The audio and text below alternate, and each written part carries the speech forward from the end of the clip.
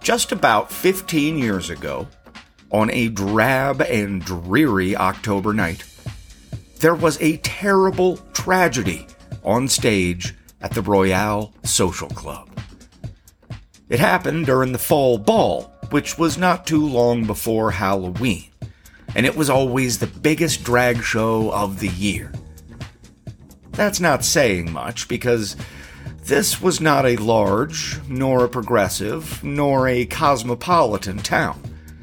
The Royale was the only bastion and oasis of tolerance, the only place where anyone and everyone could feel free to be themselves.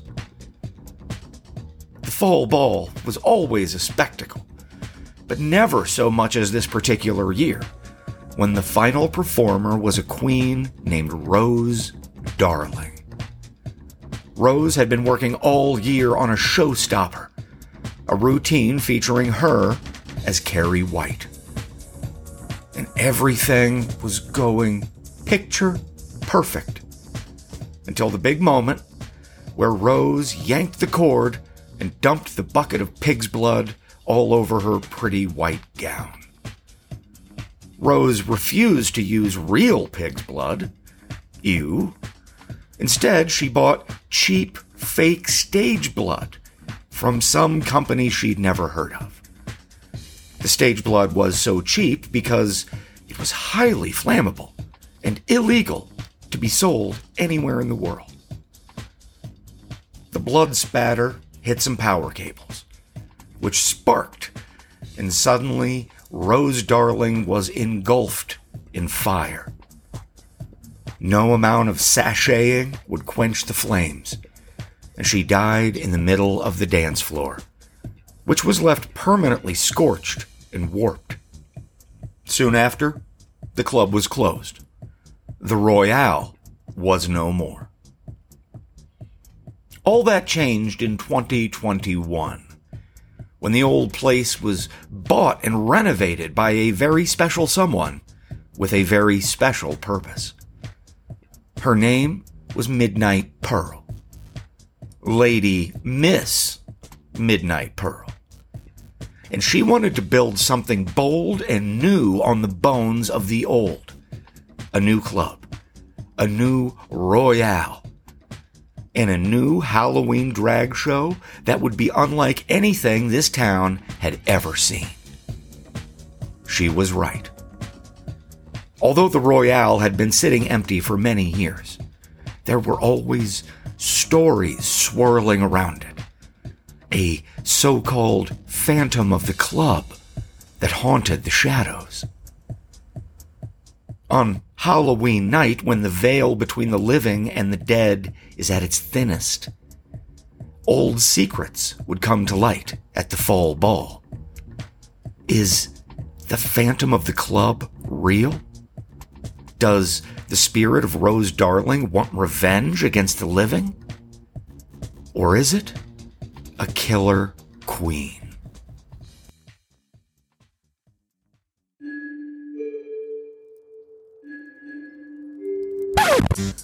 Drinking whiskey in the kitchen and telling scary stories around the fire. Music, monsters, and mayhem. Killers, cannibals, and cults. Fearful fiction and furious fact. Tall tales and terrifying truths. This is A Scary Home Companion. Damn, girl! Honey, don't touch me, tip me. No tea, no shade. You won't hear me mumble. I can sissy that walk or earrings off. I can rough and tumble, stroke from rope to rope. I make those straight boys choke. On my Okay. Are we done talking now? We're done talking. Yes, we are. And cut the music. The people need to hear the pearls of wisdom dropping from these plump, perfect lips. Welcome, one and all, to the first ever Royale Social Club Halloween Ball and Drag Extravaganza. I am your host, the new owner of this humble establishment, the Lady Miss Midnight Pearl. and it is your distinct honor and privilege to watch me judge these queens tonight. Your response might even sway my vote. So cheer your asses off for your favorite. The winner will be crowned Halloween Queen and will help me judge next year's pageant. Tonight, we have 7 deadly sins, 7 sultry sirens, who are going to suck your soul, shock your senses, and send you home with the Halloween spirit in your filthy little hearts. But before we start the festivities, and before anyone thinks about getting too wild, I want you to look around the room and see these magnificent security guards on skates. Those are the Pink Ladies, reigning local roller derby champions. And the head of security, you know the one I mean, is Team Captain Molly Fierce. They call her Hands of Stone. Don't find out why. We don't have a lot of lines here at the Royale, but if you cross one of them, they will put your ass to sleep quick, fast, and in a hurry. Here's the rules, so listen up, it won't take long. No means no, and yes means yes. Drinks ain't free, tip your beefcake, stay off the stage, and don't sit in my grandmama chair. She pointed to the second-level balcony, where the corner edge of stage right was cordoned off with velvet ropes, giving just enough space for an old wooden rocking chair. My grandmama gave her family everything, gave me everything, and didn't have anything. When she passed, I took her chair. She raised generations in that chair. I brought it here for one reason: respect for the queen that put this place on the map. Y'all heard about the old days, the fire? You heard about Rose, darling, and the Phantom of the Club? Speaking of the dead, if you're here tonight, that's your chair now. No one's fit to sit in that chair but you. And any of you ghouls and goblins out there, my Pink Ladies will show you right the fuck out. And speaking of ghouls and goblins, look at this tramp here. Yeah, I see you, and ghoul, I know what you've been gobbling. Fix that lip liner, okay? You know I'm playing. Yeah, stop, girl. Get at me after this. It's time for our first performer. Barbara says the Q used to stand for questioning, then for queer, but now it stands for quintessential, because she is the quintessential queen, no question about it. Straight from Texas and smothered with Southern style, here is the Leatherface of your dreams, Barbara Q!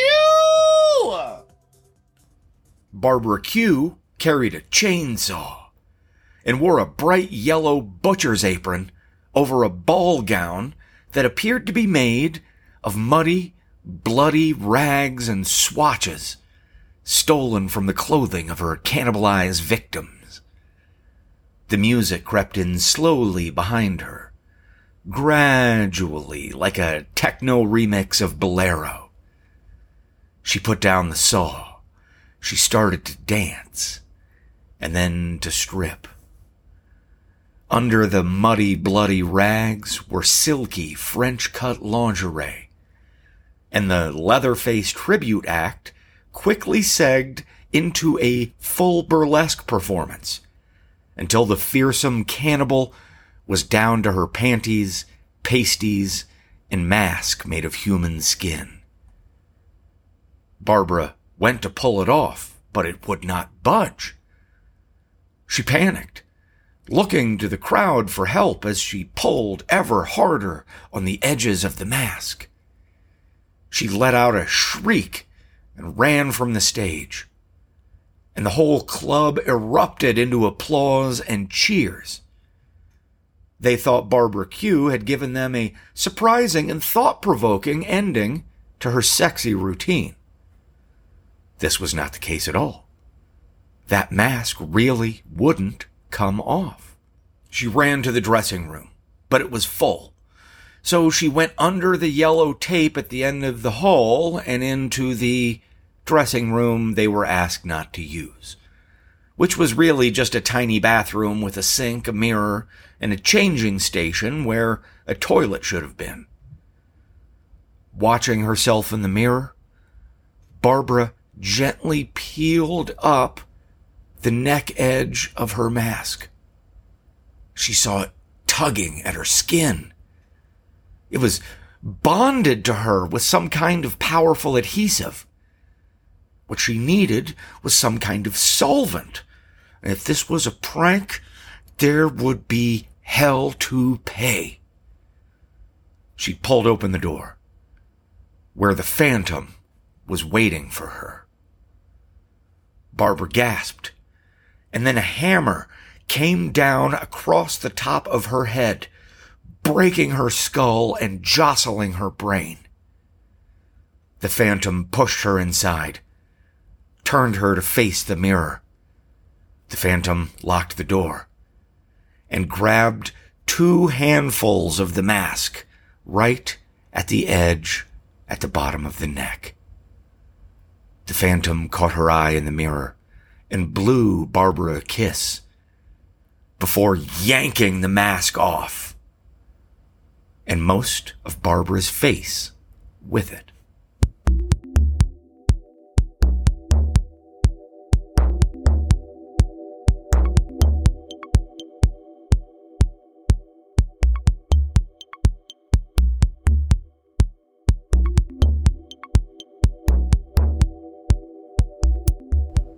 No one heard Barbara's death scream, because on stage, right then, that bitch, Emma Stitch, had burst out of her Mr. Oogie Boogie costume and revealed her final form like a glorious phoenix. Then she started to shower the dance floor with candy, and everyone went nuts. One of the few frat boys in the crowd tried to get up on stage so that his pals could take pictures.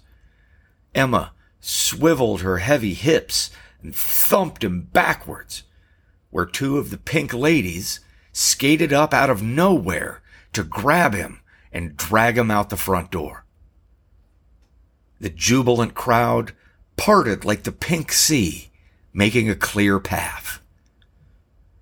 Emma Stitch silently seethed at the spotlight being taken away from her, so she gave it a beat, and then a second.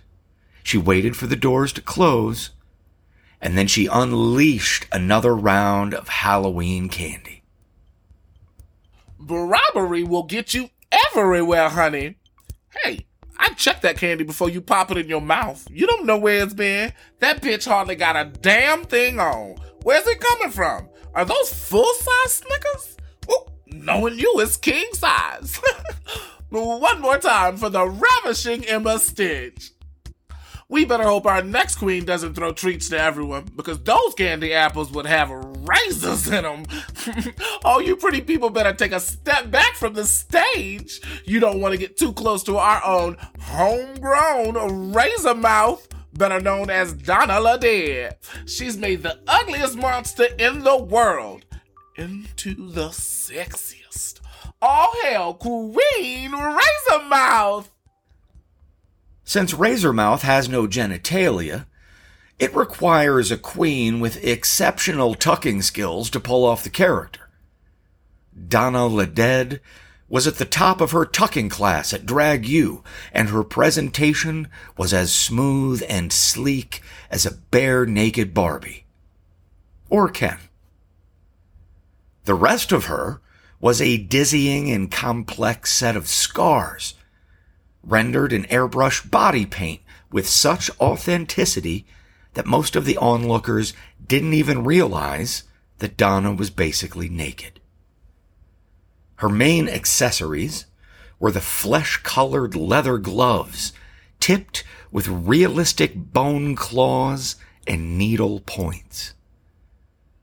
Donna was feral for most of her act, and whipped the crowd into a frenzy. Some of them even threw candy at her. She hissed and snarled. She snapped at Lady Miss Midnight Pearl, and then she scampered backstage, where she went right for the bathroom. The door was unlocked, so she thought it was clear. Then she saw that bitch, Emma Stitch, was in the stall, down on her knees, leaning over the toilet, again. Donna said, "I told you not to eat so much candy before you went out. Those lights, that heat, it'll do it to you every time." Emma? Emma? Sweetie, are you all right? Come on, let Donna help you. She entered the stall and was repulsed and horrified by what she saw there. Emma was not crouched down vomiting. She was stone cold dead, with a toilet full of her own entrails beneath her gaping maw, the last few strands of gut and sinew still dangling from between her pouty lips. Emma's corset had been cinched so tight that it crushed her ribs and pushed out her organs like rolling up a tube of toothpaste. Donna turned to run for help, but ran right into the Phantom instead, who grabbed Donna by the wrists. She tried to scream, but the Phantom yanked her arms, pushing them up, jamming those realistic bone claws deep into her throat. Her call for help was washed away in a torrent of hot red. The Phantom went back to the dance floor to catch the next act. Do you like pie? Maybe you like meat. Or do you like whatever's on your plate? Me too, my children. Oh, Lord, me too.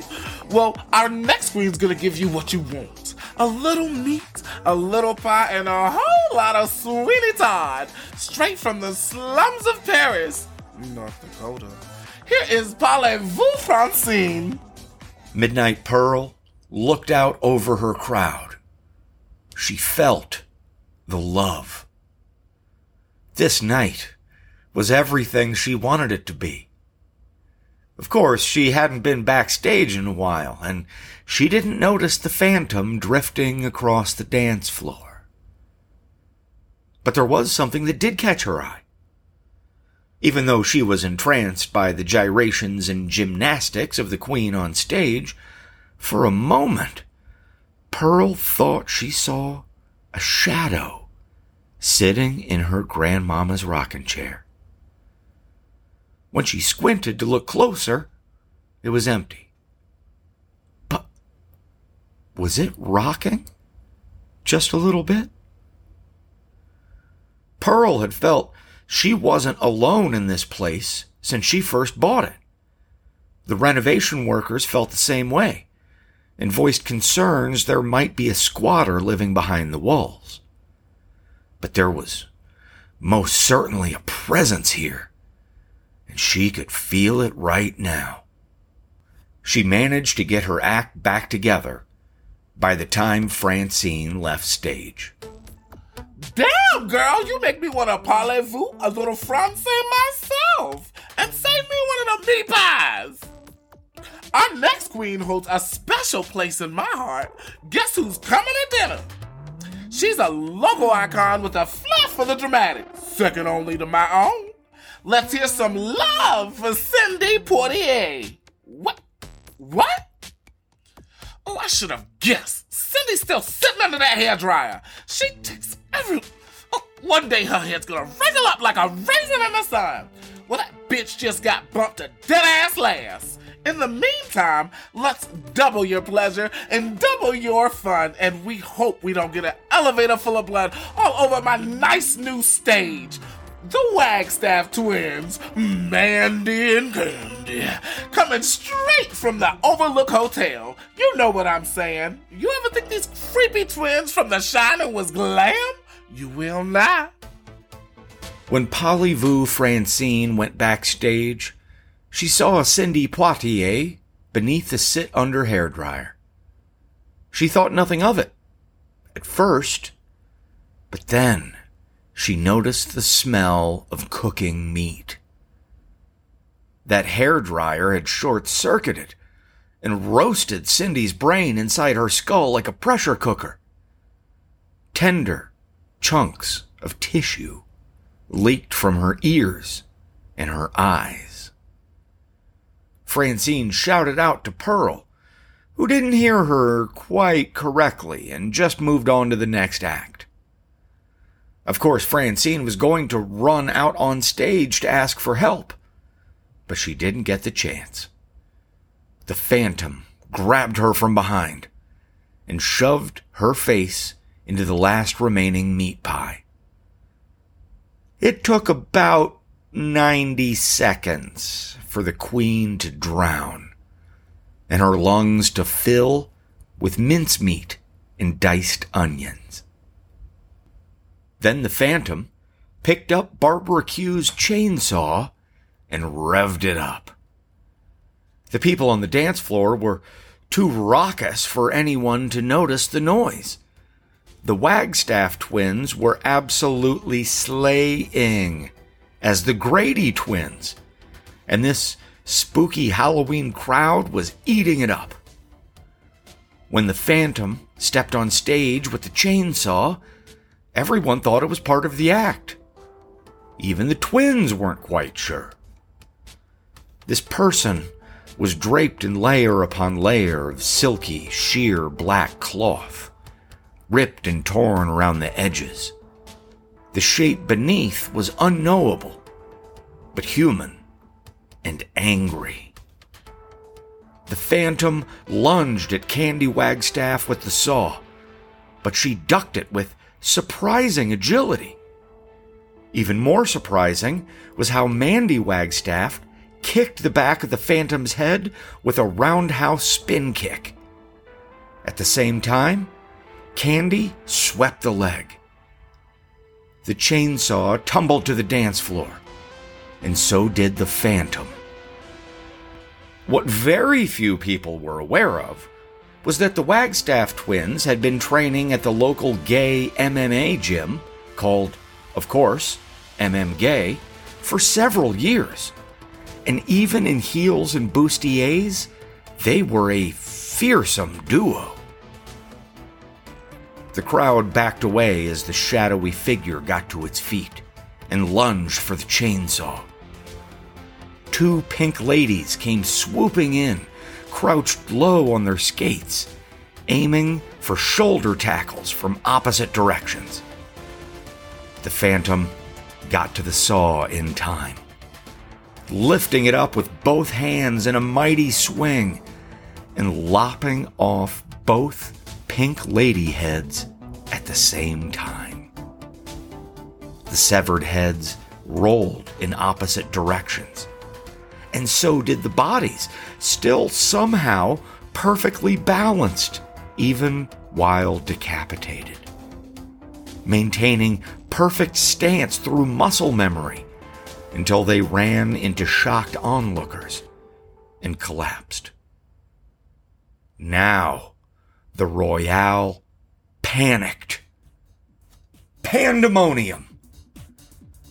Molly Fierce, the head of security, came running in on stockinged feet, having stripped away her skates.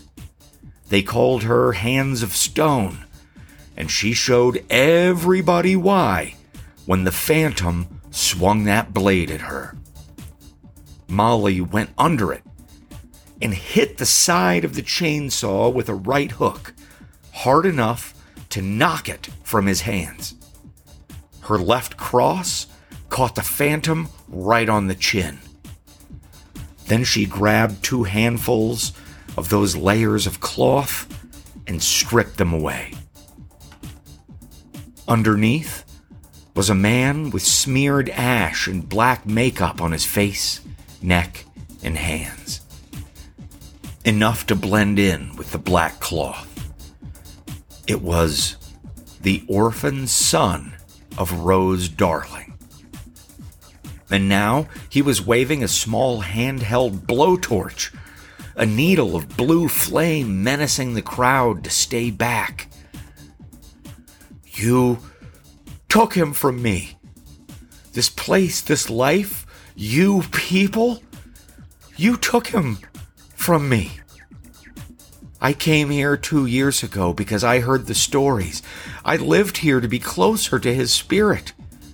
And I felt it. I felt that spirit. You feel it too, don't you? And then you moved in and you fucked it all up. But after tonight, after everyone sees what I did, this place will be haunted and empty and condemned forever. My dad won't be alone anymore. First of all, that is your father. You give her the respect of using her preferred pronouns, okay? And second of all, drag isn't about... You know what? You don't deserve the speech.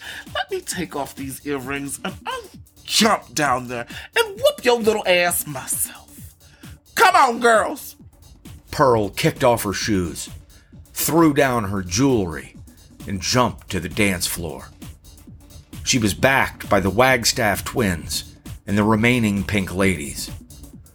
But this was her club, and Pearl was dead set on getting the first piece herself. The Phantom backed up and jumped up on the stage. From within his long silky robes that still remained, he pulled out several tiny containers from his waistband. They looked like glass beakers, all of them filled with a sinister red liquid. The very same highly flammable fake blood that had killed Rose Darling.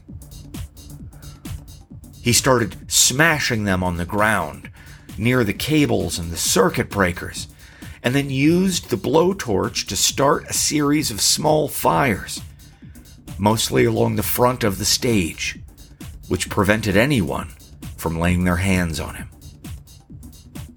Although some members of the audience were wise enough to slip away and leave the Royale, the vast majority were transfixed by what they were seeing.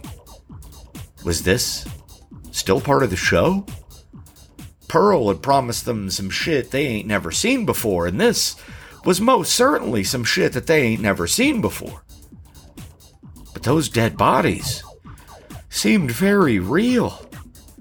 They were still twitching on the floor, wheels tapping against the parquet.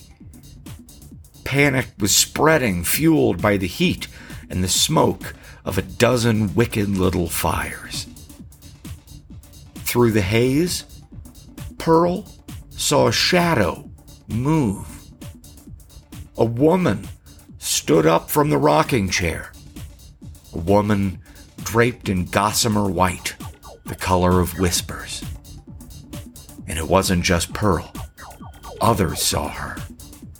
Everyone saw her. There was a collective gasp, and all the recording phones suddenly angled upward to capture a glimpse of what could only be a ghost. It drifted through the smoke, hovering over the stage, ethereal gown spreading out like an angelic background. Rose Darling. The stories were true. She was still here. With a gesture of her hands, Rose lifted her son up off the stage. And then she pressed her hands together, and the Phantom began to squeal.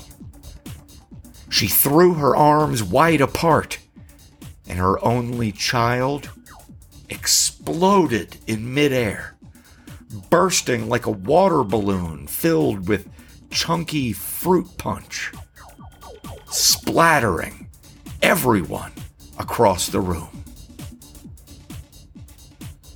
All those wicked little fires were doused in the spray of blood and gore, as was every single person in the crowd. Once upon a time, Rose Darling had tried to recreate Carrie White, and now she had done so on a much bigger scale. Like Sissy Spacek, everyone in the Royale Social Club was drenched with blood. Pearl thanked Rose and told her that every year the extravaganza would be held in her name and her honor. With that, the ghost returned to the rocking chair and slowly faded away. Just as the fire alarms shut off, the side exit flew open, and a half-dozen muscly, hunky firemen ran onto the dance floor. Seeming almost like an omen, one of them had a hose dangling from beneath his arm. He asked, "Where's the fire?" The fire? It's right here, baby. Damn, girl! Honey, don't touch me, tip me. No tea, no shade. You won't hear me mumble. I can sissy that walk or earrings off. I can rough and tumble, stroke from rope to rope. I make those straight boys choke.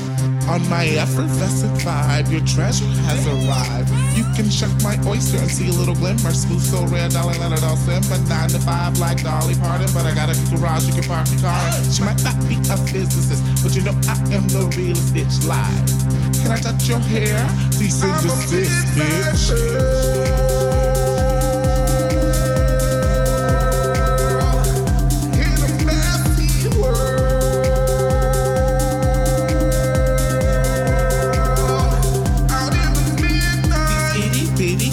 Gonna suck your soul in these crusted, busted holes, stealing from my candy bowl. Try not to get too sweaty when I work the pole. You need a front pass for my ass, or you'll pay the toll. Got chicken cutlets in my bag. If your titties get loose, grab a switchblade while you're there. Now let's go, Dr. Seuss. Green eggs and hams, I know you fancy this clam. Put your pearl back in home today. And Sam, I am not, but I am a big thought. You can hop on this top any day. I'm a big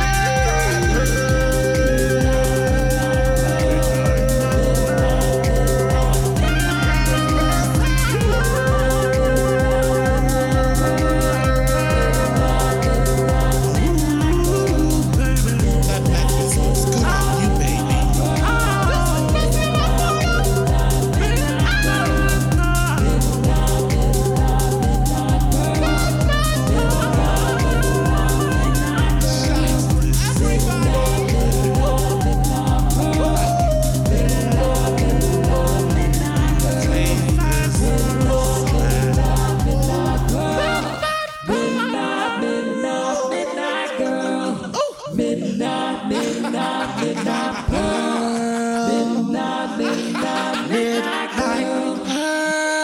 Yes! Thanks for coming out, everybody. Thank you for listening to this special Halloween extravaganza on A Scary Home Companion. You can find the show on social media. We're on Instagram, Facebook, and Twitter, or contact us directly at ascaryhomecompanion@gmail.com. The episode was edited and produced by Jeff Davidson and featured the vocal talents of Alex Kreider-Evans as Midnight Pearl. The stunning array of music includes Disco High by Ultracat, Poker Face by City Rain, Hard Love by Beat Mechanic, Dancing Twins by Piano Chocolate, Party Tonight by Lobo Loco, and Midnight Pearl by Chelsea Oxendine. A song that is sure to be a hit, banging in clubs across the land throughout spooky season. If you'd like to download a copy, go to the show Patreon page. There, you can find over 24 exclusive bonus episodes, behind-the-scenes trivia, and analysis videos on the different stories. It's the best way to support this show and the best way to keep independent horror alive and kicking. Or dancing in this case. If you don't want to sign up for the Patreon, still check out the page. Anyone can pay a couple of bucks for a digital copy of this song. Membership not required.